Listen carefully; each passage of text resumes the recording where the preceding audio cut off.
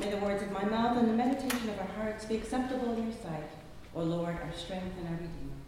Amen. Amen.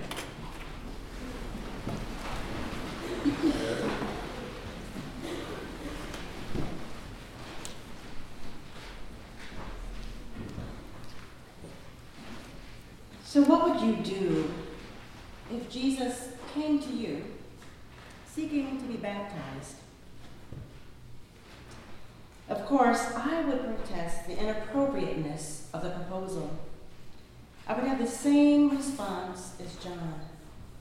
I'm the one who needs to be baptized, not you. What business do I have participating in such holy work? But Jesus said, "Let it be so now, for it is proper for us in this way to fulfill all righteousness." I remember the first baptism I did as a new rector, my first time being rector, which was on the Sunday of the baptism of our Lord, which is also our family baptismal day. I was baptized then, my brother, my daughter, Annalise, but not all on the same day, at the same time. So this is one of my favorite times to be in church and to celebrate one of my favorite feasts. That day brings to mind what John the Baptizer and we perceive as the inappropriateness of baptizing Jesus. The importance of beautiful worship and attentive ministry to the poor stressed in Anglo-Catholicism are what particularly appealed to me in that ministry setting.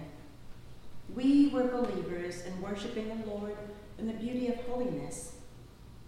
And so no one imagines an Anglo-Catholic church doing an immersion baptism. What with our sung mass, candles, incense, exquisite vestments, all manner of servers all over the place, and a cloud, of course, of incense, especially on that day. But on the Sunday before, we were on the hunt for a baptismal pool. There was a congregation that had been using our building for a time, and they said that we could borrow their baptismal pool, but then, we're there waiting and getting things ready, and then they called nonchalantly, very late in the morning, to tell us, and actually I think we called them and asked them, "So where's the pool?" They said, "Oh, we don't have it." Yeah. So on the phone, we were on the phone and in cars for at least 5 hours. And we searched the city to find an appropriate pool. And just when we were about to give up, the president of the Altar Guild and I had the same idea. She had been one of the people out in the car, and she called from Lowe's, and I was calling her to say, "Hey, you should go to Lowe's." But she had found 2 pools, and her question to me was, should I get the big one or the little one? Well, the young man being baptized was over 6 feet tall, so of course, the big one. And she was glad that I chose what she wanted as well. And by the time she got back to the church, it was after 5 p.m. But the group of us who were preparing for Sunday couldn't be more happy washing out that pool in the dark in the dead of winter. And it was a sight to behold as we put it in place, because it was surrounded by blazing red poinsettia plants. It looked like it was on fire. This is at least a 6 foot or so pool, and it was just ringed with the poinsettias. We were filled with anticipation about what would take place the next day. There was a very different feeling Sunday morning as the 8 o'clock crowd showed up. I was met with disapproval and questions about the appropriateness of immersion baptism. How dare I do something in such an undignified way? Episcopalians don't do immersion baptism. And I took the bait of being shamed for not being good enough to be a priest because I didn't know the proper way Episcopalians do things. Never mind the fact that I was raised by an Episcopal priest. prove my rightness and my knowledge by showing the page where our Book of Common Prayer calls for immersion as the first choice. And you can look it up. I don't remember the page anymore. And it's clear. It says, and that's what we learned in seminary, right? It says, whatever comes first is what you should do. And I know whatever does that, I don't know. And one woman even told me, I'm glad I won't be here to see that. There was no concern as to whether what we were doing would be pleasing to God or if it was God's will. There was no joy that we were supporting a new member, a young man on his faith journey, or excitement that we were even having a baptism, since it had been quite a while since they had one. There was no satisfaction and sense of fulfilling our purpose of the Great Commission to baptize and make disciples. As I talked the young man through how we would do the baptism, he asked me, Priest Shannon, are you sure you want to do this? I'm going to make the water dirty.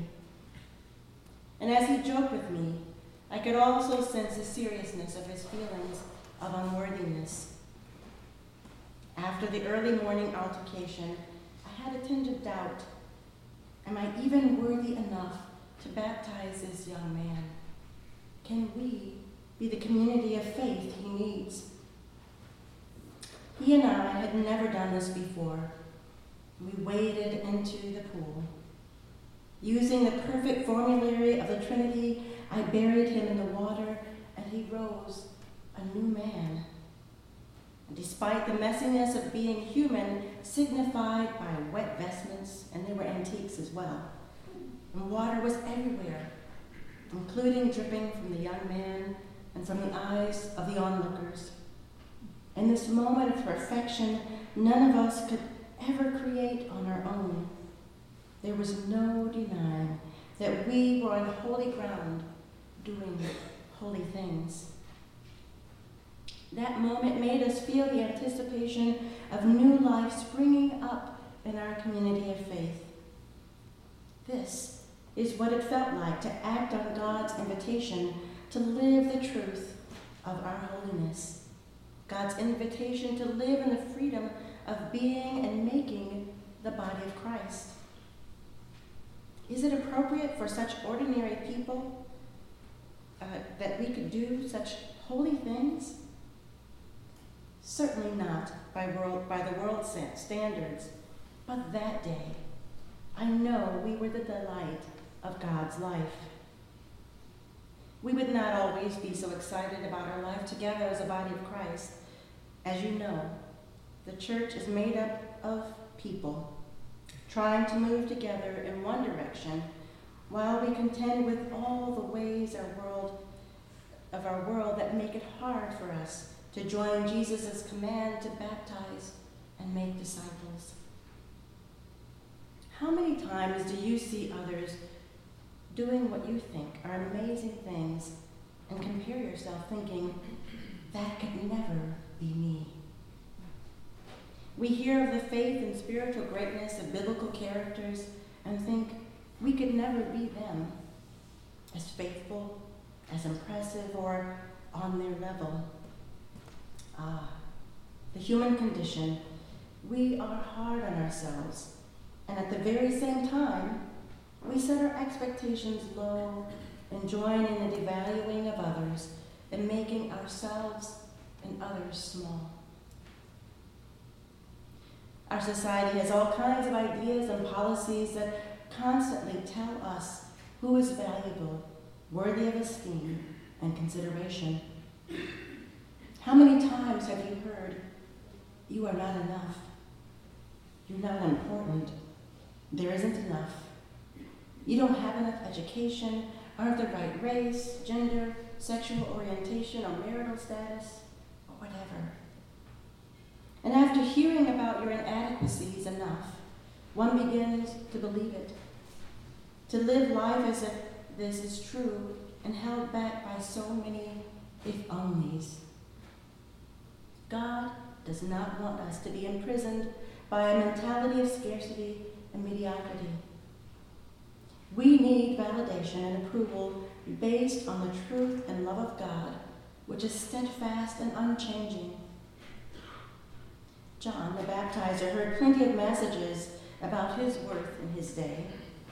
True, he had disciples who hung on his every word, and he seemed to be very confident of his mission to call people to repentance, but this does not mean he was well respected. In the passages preceding today's reading, John very pointedly chastises the Pharisees and Sadducees, calling them a brood of vipers. At some point, I imagine he wondered if he had been too harsh or cruel. Was this a way to speak to another child of God who came to him to be baptized? And would he have responded in a meaningful way if he were spoken to in such a way? And perhaps he felt just as unworthy of God's approval as he claimed the people he chastised were. And then here comes Jesus, asking him to baptize him. No, there was no way he could baptize Jesus. He was not worthy. But John remembered the stories his mother told him about how he leaped in her womb when he heard the voice of his Savior's mother. Even as a baby in his mother's womb, John was proclaiming the good news of Jesus. He could prepare and point others towards Jesus, but how could he have such proximity and participation in this much holiness? It's just not right, he thought. Little did he know that to proclaim Jesus as Savior means to accept one's holiness, to participate in acknowledging others' holiness, and to bask in God's delight. And once John stopped second-guessing Jesus and consented to do God's will, and this is taken from the Message translation, it is written, "The moment Jesus came up out of the baptismal waters, the skies opened up, and he saw God's Spirit.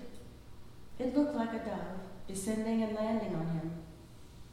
And along with the Spirit a voice, 'This is my Son, chosen and marked by my love, the delight of my life.'" God's voice of approval lets us know that the act of baptism is holy and pleasing to the divine. It is an action that not only elicits God's approval, but it is also the way the body of Christ takes form, the way it is embodied. Unless we become tempted to listen to the world's or our own assessment of our worth or the appropriateness of our dabbling in holy things, it is God who makes us holy. The intentions of heart, consent, and hands of imperfect people, water, and the Holy Spirit in union are what is pleasing to God and makes us God's delight. Who are we to question what God takes delight in? We are God's own, chosen and marked by God's love, the delight of God's life. Through Jesus' baptism, we have been invited to consent to making people and this world holy. Let it be so now, for it is proper for us in this way to fulfill all righteousness. These, the first words Jesus speaks in this gospel, are an indication of the importance of baptism and the embodied way we are to live our lives as a body of Christ. Let it be so now, for it is proper for us in this way to fulfill all righteousness. It would not be enough to simply say, "Baptize and make disciples." Jesus had to show us the way to fulfill all righteousness. Righteousness is not about perfection, but it is about the continual process of growing in the ability to do God's will. We are a people who like signs and omens.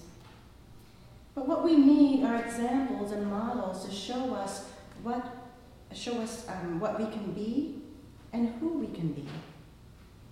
And Jesus showed us that righteousness involves committing ourselves, mind, spirit, and body, to join God in the work of creating a just world. Do we dare to believe we are the ones who God is trusting to reconcile the world? If we, like John, would take the risk and baptize, imagine what the world would be. Maybe we don't have the opportunity to bring people to the waters of baptism, but perhaps if we are looking and open for opportunities, we can immerse people in our world in holiness. Sometimes it's just as simple as letting our words and actions tell someone that they are the delight of God's life. So my prayer is that we would daily consent to God's invitation to holiness, say yes to our righteousness, and that we would be excited by our call as God's holy people, expectant and full as if pregnant with anticipation. May we be encouraged and more brave every time we ponder the enormity of what we've been called to, and invigorated by the divine gaze of delight. May we live knowing this is what righteousness feels like. It is not a revelatory arrival at knowing it all, but instead a realization of the grace of not needing to be more than who you are, God's own, chosen and marked by God's love, the delight of God's life. Let it be so now, for it is proper for us in this way to fulfill all righteousness.